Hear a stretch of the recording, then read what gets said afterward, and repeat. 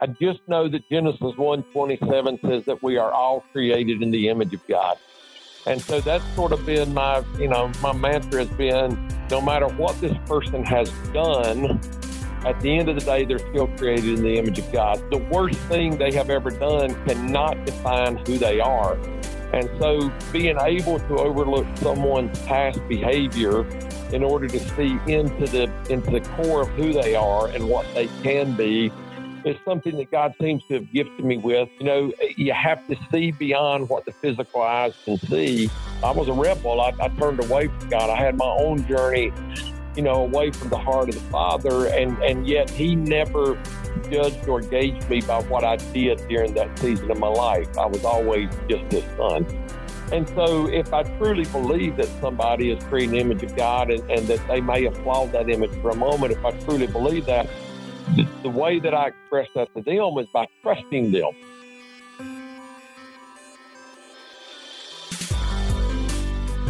From the nonprofit organization Orphan Aid Liberia, this is the Love Period podcast, a show about the stories of leaders, creators, groundbreakers, and pioneers who are currently leading movements or organizations who have a focus on serving other people, who themselves at some point had to lift their anchor, step out in faith, step out into the unknown to lead them where they are today. I'm your host, Jacob Burson, and on this episode of the Love Period podcast, we talk to Bruce Deel. Bruce is the founder and CEO of the City of Refuge homeless shelter in Atlanta, Georgia. The City of Refuge is a homeless shelter, but it's so much more than that. Bruce and his team are not just on mission to provide housing, but they also provide health and wellness care, human trafficking restoration and care, vocational training with on-site culinary art school, and an auto center where students can learn skills to work in the auto industry.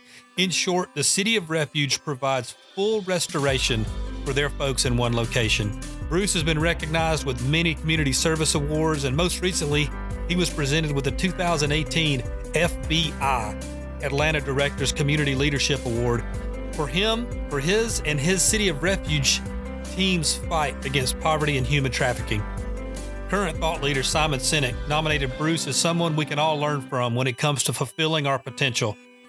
Simon said of Bruce, "I've really come to admire the intensity with which Bruce Deel trusts people. He trusts in people who others do not trust. Bruce sees potential in people others do not see." This conversation with Bruce was fantastic. Hearing this story about a preacher's kid from rural Virginia moving into the Bluff of Atlanta, downtown Atlanta, and starting this amazing organization is unbelievable. So join us today in this conversation with Bruce Deel. So many great things. So awesome to have Bruce on today, man. Thanks a lot, Bruce, for joining us. It's my honor. Thanks for the invitation to join you. Yes, sir. We've kind of been following your story. I've been looking at it from a not so far away. We're just right up the street up in Cartersville.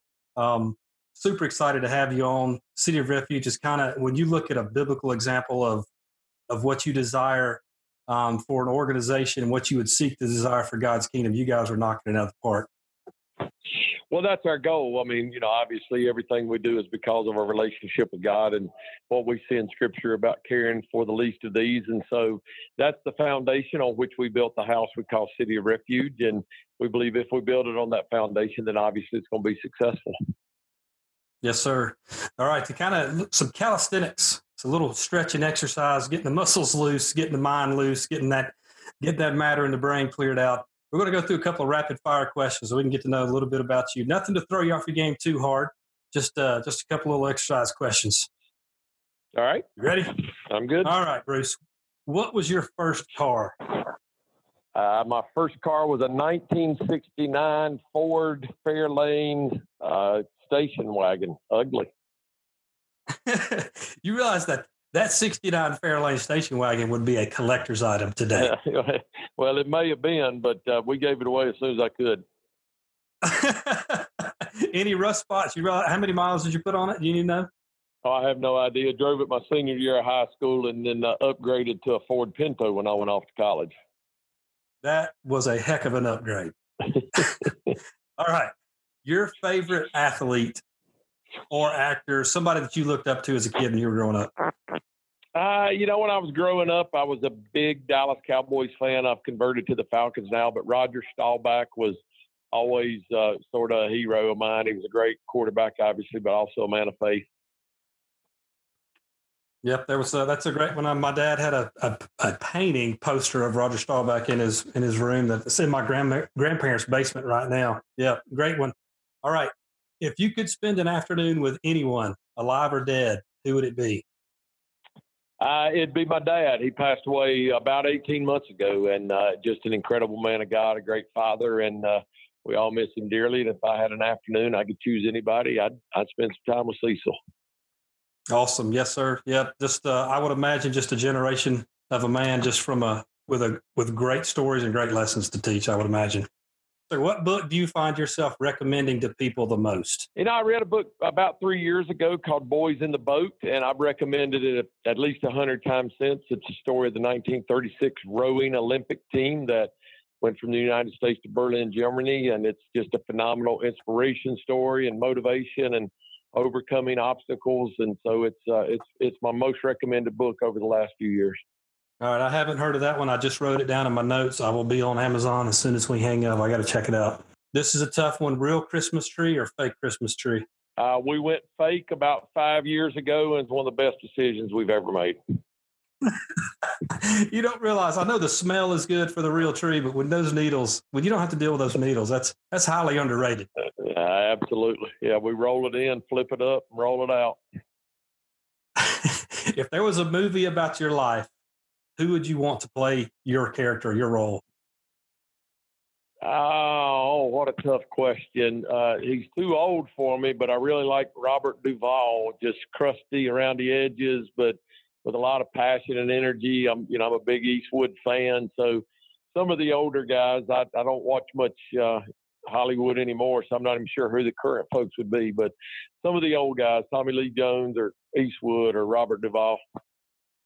I'm kind of the same way. I just lost so much touch with watching movies. Robert Duvall is a solid pick. And plus you're going to win some kind of award. If Duvall is in your movie, you're winning right. something.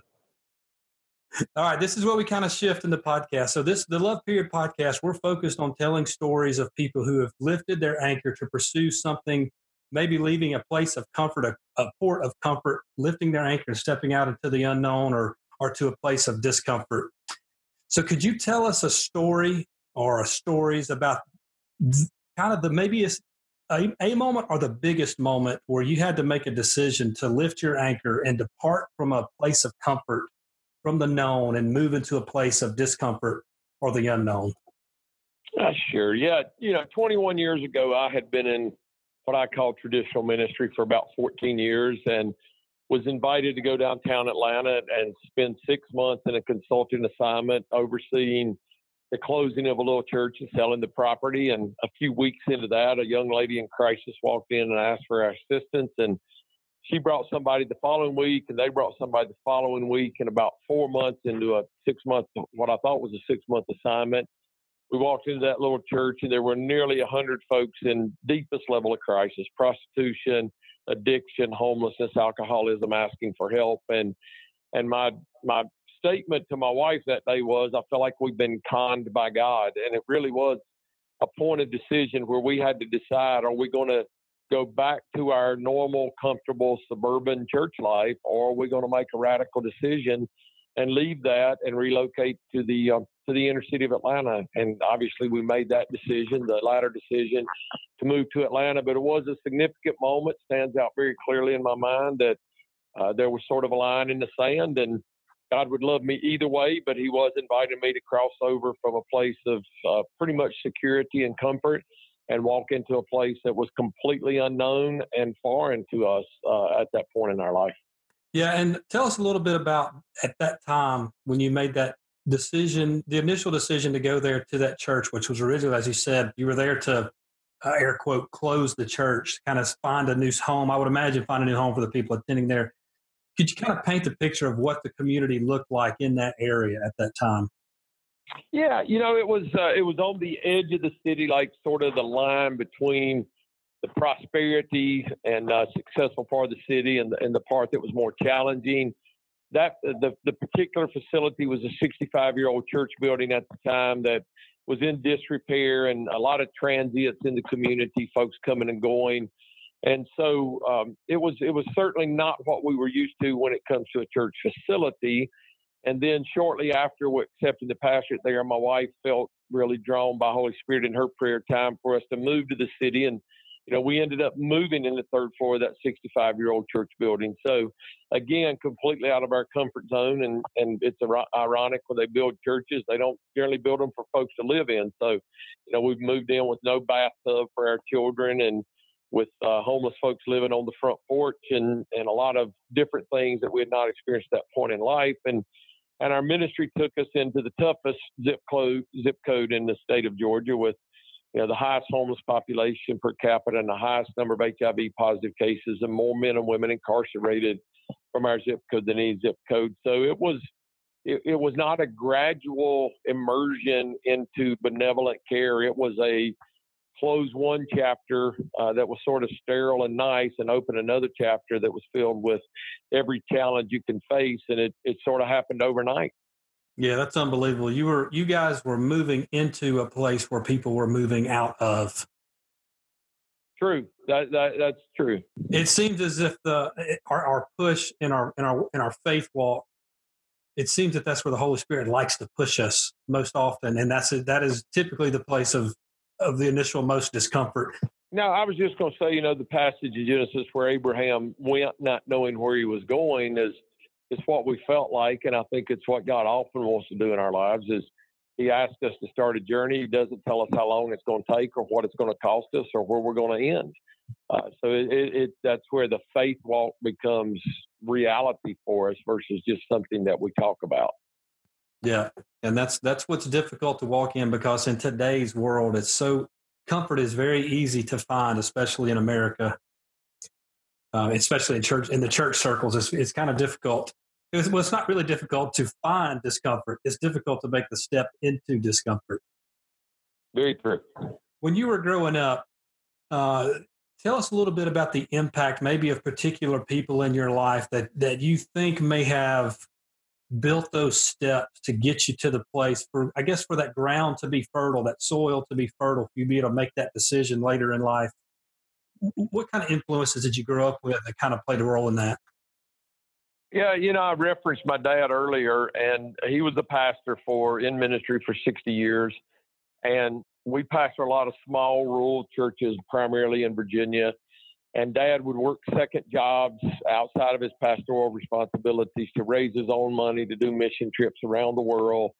Was a huge supporter of the Navajo Reservation in New Mexico. Would travel back and forth there several times a year, support folks. So I grew up in an environment of benevolent care and compassion ministry and preferring others over yourself. And so I think that was just ingrained in me. I didn't understand that until much later in life. I actually resented some of it along the way as a young man because it seemed to take away from our own family at times from resources and things that we could have had that Dad chose to give somebody else. But looking back on it, I see how that sort of shaped and defined me and even shaped my compassion theology that it is truly better to give than it is to receive and to live out the Isaiah 58 and Matthew 25 kind of passages in Scripture. So a lot of influences in my life, but without question, the singularly most important and most defining was my dad, who modeled that for me all of my life. Yeah, it's kind of one of those things as a father, you're kind of in the middle of raising your kids a certain way, and you know that they don't see it, but then you also try to put yourself in their position where you were when you were coming up, that you didn't necessarily see it either at the time. And I could say the same thing about my grandfather, World War II generation guy who kind of brought me along the same way. I resented a lot of the service that he would do, but it wasn't until later in life, and especially his passing, that I realized what was actually at work at the time. And it's something to be super grateful for. We're trying to emulate that with our 5 daughters as well, 4 of whom are adults now, but we try to remember what our parents sowed into us and that we did get it later in life. And so we just want to keep setting that model and standard before them. And that's awesome to do, setting that example. So important. All right. So you've got this church, the Mission Church. Could you kind of get us a little bit of an idea of how that church then becomes the City of Refuge? Sure. Yeah. Well, early on in the journey, once we got there and realized that this was not going to look like your normal church, I started the nonprofit City of Refuge almost immediately upon arriving in the city, with an understanding that what we felt like God was asking us to do was outside of normal church practice.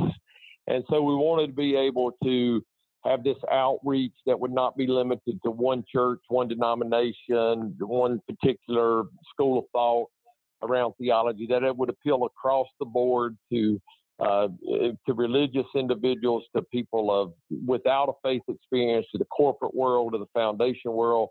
We said, if we can provide the basic life essentials and bring light, hope, and transformation in individuals' lives without restricting that to one particular belief system or church or entity, we think that we'll have far greater impact. So we made that decision early, very intentional, that we wanted to appeal across all spectrums, educational spectrums, socioeconomic spectrums, theology spectrums, and invite everybody to a journey that was not, the debate was not whether or not we were right from a theological perspective. The debate would only be, how do we use our time, talent, and treasure to impact those who find themselves in incredible places of crisis?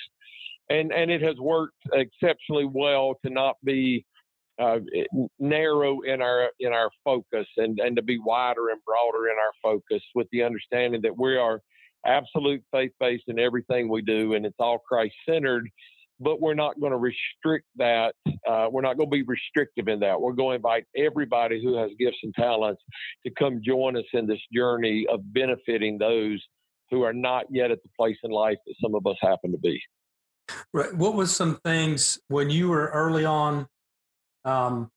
What kind of pushback did you when you had this vision and this kind of focus at the beginning of this broad service?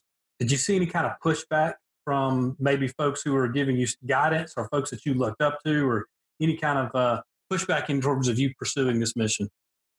Yeah, well, I mean, there was some pushback. There was some pushback in, you should remain just a church, and if you go outside of the walls of the church, you're going to water down what you do. We hear a little bit of that. We hear a little bit of, you shouldn't let quote unquote unbelievers volunteer in your organization. So that, we had some conversations around those things. We, rather than engage in very much debate about that, we just elected to say, hey, this is our position. We feel like it's good for us. And we hope that you'll be willing to walk that with us and see if it works or not. So I think it was more than people necessarily disagreeing with the approach we took. I think it was more of, it was different, and they were uncomfortable with the fact that it was not what they were used to. 21 years later, we rarely have any of those conversations now. Folks see the success of what God's done at City of Refuge and the number of lives that have been transformed. And so there are a number of organizations around the country that model after our approach now that we consult with. So it seems to have, it has worked, and it seems as though others see that and are less concerned about whether or not we're narrow in our focus. Right. We have the luxury of kind of seeing this story. A lot of folks may be hearing this for the first time of 20 years later. And our kind of the pattern that we watch is early on in a decision to kind of pursue an effort. A lot of things get derailed. The motivation gets derailed in year 1 or 2 when it could have been year 4 or 5 when things really start to excel in the pursuit. What were some things early on that kept you motivated? Let's go say City of Refuge wise. What are some things early on that kept you motivated and focused when those early times of struggle were coming along? Yeah, good question. Obviously we felt clearly we had heard a call, so we wanted to remain true to the call, even in tough times. The second thing was that we had, some small victories early. And so I've taught my team, the volunteers initially and now staff, that, our focus should always be on the successes and not on the failures, because if you measure this by any standard other than God's standard, there will always be more failures than there are successes. So we can't focus on that. So we would just take every individual life story that was positive and successful, and just repeat that to each other over and over and say, this does work. It might not work in every situation. We might encounter 10 folks and it only works with this one, but let's spend all of our energy celebrating this one. And now we'll go invest in 10 more and wait on the one that comes out of that. So that's really what kept us going was the individual success stories that we started having literally day one. And then they may have been few and far between in those early days, but we still had those moments that we were able to sort of place our trust and our confidence that this was the right thing. And yeah, that's an awesome piece of advice there to celebrate those small victories early. That's it can be difficult. It can be the human tendency for whatever reason for us is to kind of focus on the failures or the errors and not focus on the small victories. So that's a huge piece of advice. We appreciate that. So currently, City of Refuge, Bruce, what's the square footage you guys are under right now? We're on 8 acres of land here in Atlanta with 210,000 square feet of warehouse space, almost 5 acres under roof is the footprint of what we have here. Yeah, so 210,000 square foot of warehouse space. Obviously, you guys did not start, your initial vision was not 210,000 square feet. I would imagine a piece of what the City of Refuge is today started in a very small, either church closet or something. What were the initial roots of City of Refuge? What did that look like?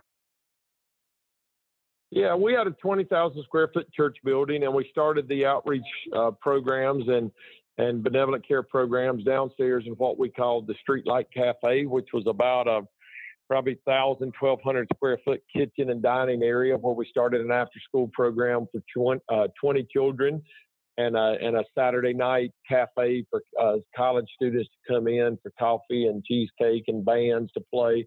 So we started in about 1,200 square feet in the basement of that church. And 21 years later, as you mentioned, 210,000 square feet plus multiple housing units and facilities off campus in the city now. When you were in that 1,200 square foot, Bruce, did you envision what the City of Refuge looks like today? Was that something that you thought was a reality? No, I mean, I don't even pretend to have envisioned where we are today. As we move forward and started operating what I call ministry by opportunity. So one thing would present itself, which led to another, which led to another. I began to see that there was a bigger picture here, but I thought that would require us to be in multiple sites around the city. So we provide housing here and vocational training here and addiction recovery here. Had no idea that God would present us with this opportunity for a 210,000 square foot space where we could put all the wraparound services that an individual would need in one location. So, folks want me to speak now about our strategic planning and my vision for this 21 years ago. And I just have to be honest with them and say, I never saw this coming. This caught us all off guard. And we're just enjoying the journey. Yeah, and nobody wants to hear that. What we want to hear is that you followed these 5 steps, and that's what led to where you are today. And please tell us that it's going to be easy. That's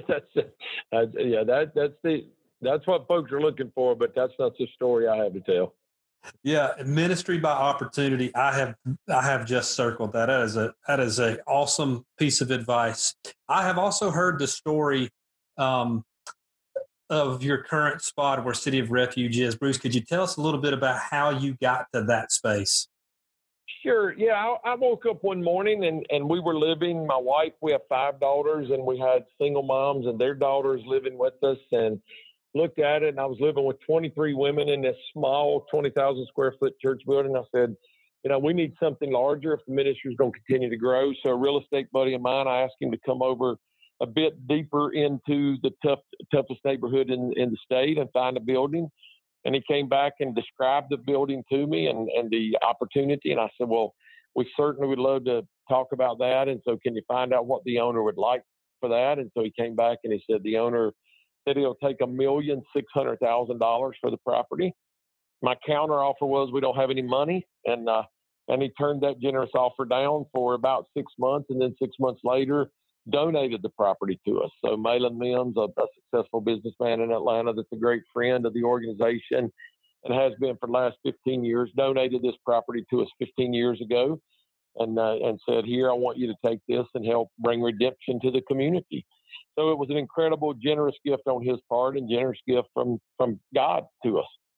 Yeah, that's what's amazing. It's amazing when you hear stories like that of how God kind of intertwines different lives and different salaries and different financial backgrounds.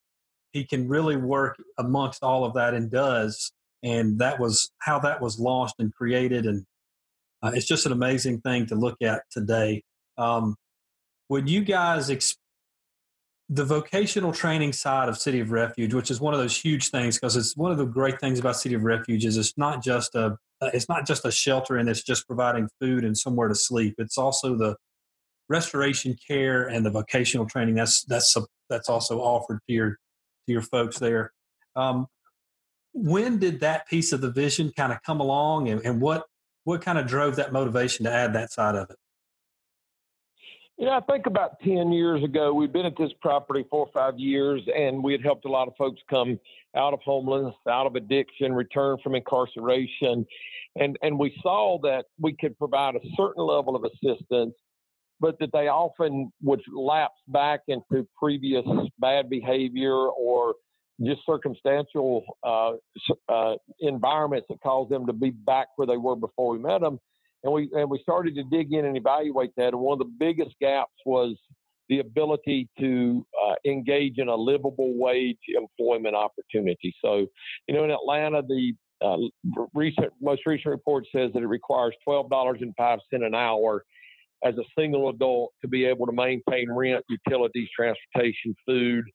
And so I said, these folks, we can do a whole lot with them. We can pray with them. We can help them off of drugs and alcohol. We can do this and that. But if they can't pay their bills, then they're going to end up in some level of crisis again. And so we started our culinary arts training program about 9 years ago, and that has graduated 22 classes of students now.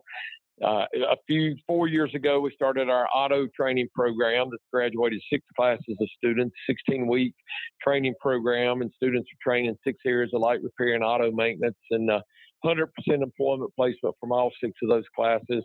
Last year, we were able to put 156 individuals to work, but we knew that was not enough, so we launched a campaign to raise money to build out a new workforce innovation hub that opened in January of this year. So far this year, we put 237 individuals to work. That number will be 400 by the end of the year. So we've added job training programs in security patrol and customer service and package handling for UPS. We'll launch an organ pest control training program in 2 weeks. And in September, we will launch an inter-app technology training program to teach code writing for computers and app development and junior development training for those working in the technology field.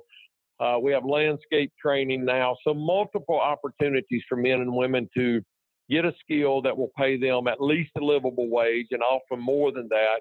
And they now have a career opportunity, not just a job. And we wrap that with soft skills and life skills training on a daily basis as well.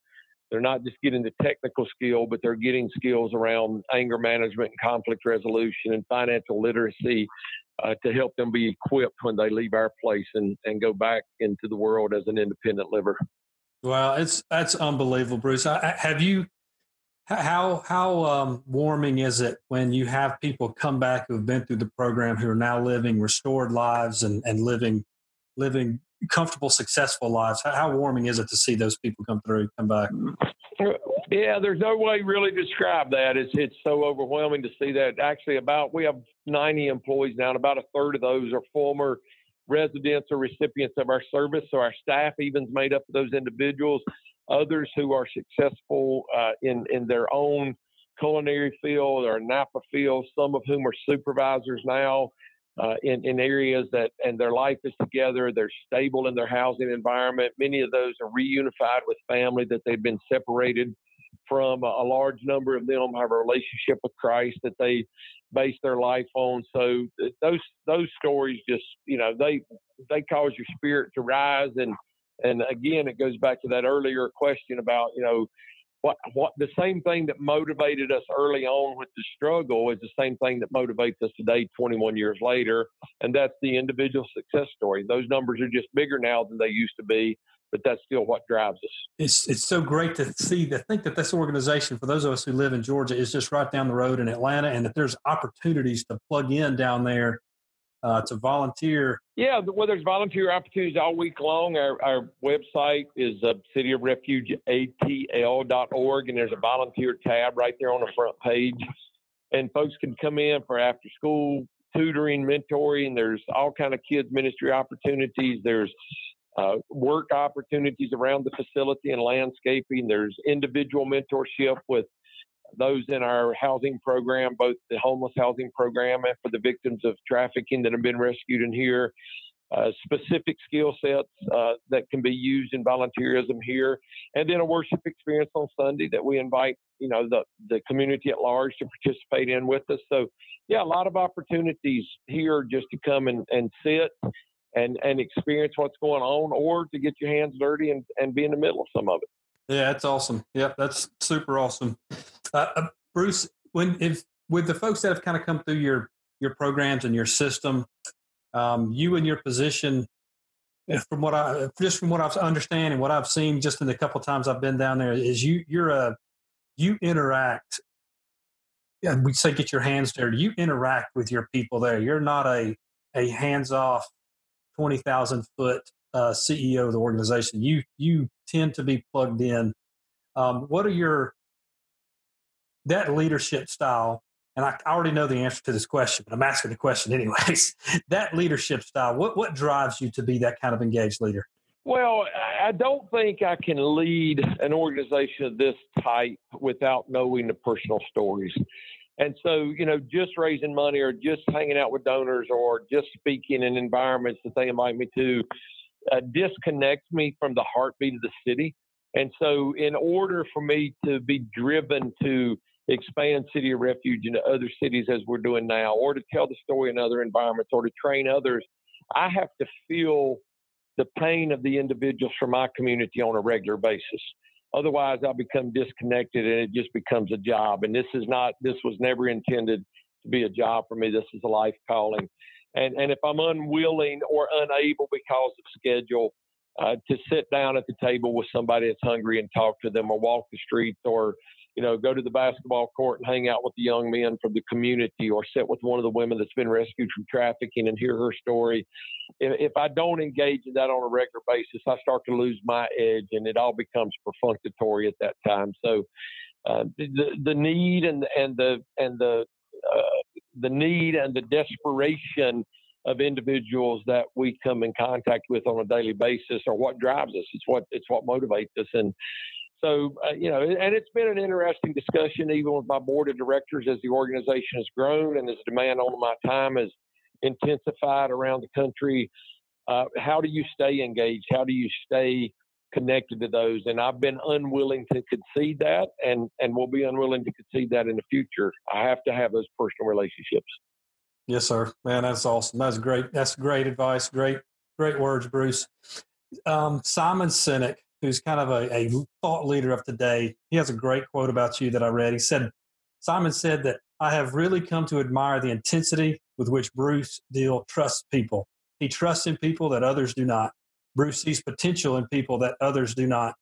And when I read that quote, I also have heard your story before, where you talked about those early days in Atlanta, where you had people breaking into your car and into your house and chase people down streets and having those kind of interactions. You have those two dynamics, but what you are known for is the ability to trust people still that others do not. Could you tell us a little bit about where that motivation and that drive comes from? Yeah, and I wish I had a better pat answer for that. I just know that Genesis 1:27 says that we are all created in the image of God. And so that's sort of been my mantra has been, no matter what this person has done, at the end of the day, they're still created in the image of God. Psalm 139, they are fearfully and wonderfully made. And so the worst thing they have ever done cannot define who they are.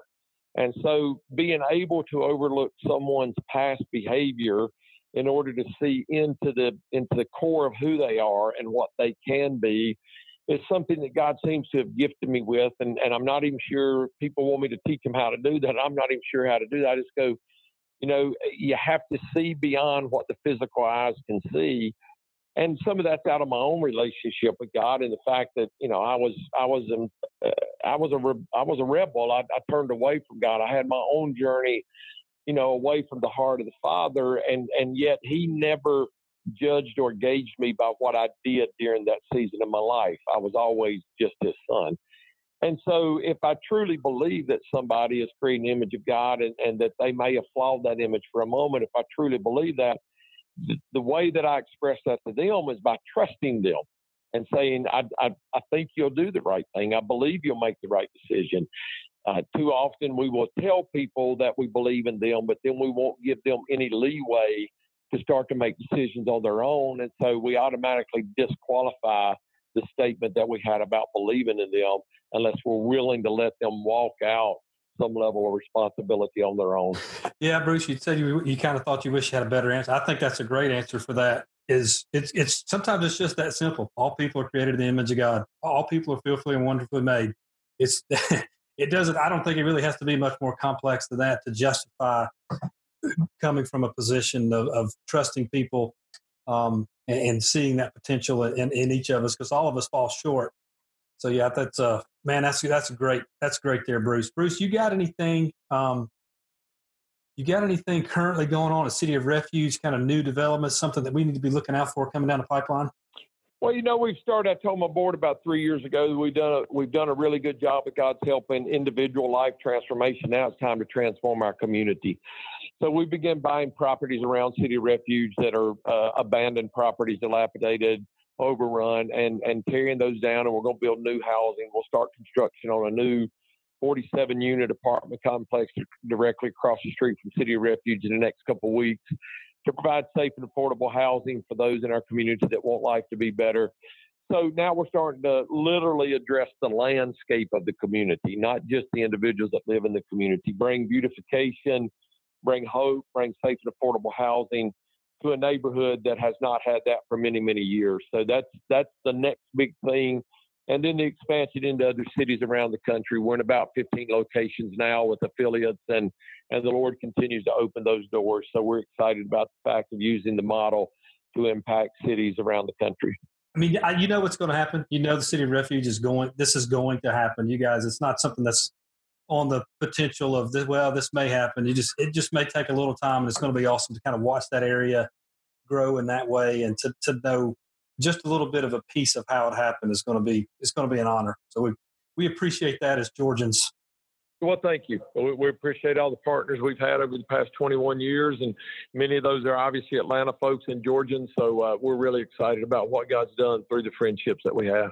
All right, Bruce, before we go, one of the things we know, we have people listening to our podcast who are in a place in life of, they know God's calling them to something. They know that there's something bigger between heaven and earth than maybe what they're currently doing or where they're currently at. Is any kind of advice or thoughts that you would give somebody who's thinking about taking a step of faith into the unknown, and from a place of discomfort, or a place of comfort to a place of discomfort, and they're a little hesitant? Is there anything any piece of advice that you could give? Well, I'd say a couple of things. I'd say, number one, if you wait for the right time, you'll never do it. So it's just, so many folks I speak to say, well, I'm waiting on this and this and this to align itself. So that's just not going to happen. It will always be an uncomfortable step when you hear the voice of God and He asks you to do something. So I would urge anyone not to wait until all the things are lined up perfectly. The second thing is, I would say that if you don't make the step that you feel like you're supposed to and pull up the anchor and head to the next place that Father wants you to go, you'll always have a sense of discontentment in your heart. And I would hate for folks to live with any level of discontentedness when they could be at a perfect place of contentness, knowing that they're right where God's asked them to be. Wow, that is awesome. That is absolutely awesome. Great words, Bruce. Thank you. Bruce, we thank you so much for being with us on the podcast today. We love your story. We love what you guys are doing down there at the City of Refuge, and we love the opportunity to have you on board. Thank you very much. It's been an honor to be with you. All right. Thanks a lot, Bruce. We'll see you next time. All righty. Bye-bye. Wow, what an amazing story from Bruce Deel. The things that he is doing and led down at the City of Refuge in Atlanta, Georgia is unbelievable. I encourage you guys to go check out what the City of Refuge down in Atlanta is doing. Their website is cityofrefugeatl.org. Find out ways that you can plug in and get connected down there. They're always looking for help and support. So I encourage you guys to go down there and check it out. I just want to thank you so much for downloading this episode of the Love Period podcast. We hope that this show today with Bruce Deel played one little part to help ignite the flame of your passion. There's plenty of work out there to be done. And know that you were created with a purpose and a plan with a unique skill set to go do those things. The Love Period podcast exists to inspire hands for the harvest, one story at a time. If you would please go ahead and subscribe to the Love Period podcast on iTunes. You can also do that through Stitcher or through our RSS feed. You can check us out at Orphan Aid Liberia at orphanaidliberia.org to find out more about us. We also have the show notes there for this episode as well. We can't wait to share our next episode and our next story. Guys, thank you so much for downloading this episode. We'll see you next time.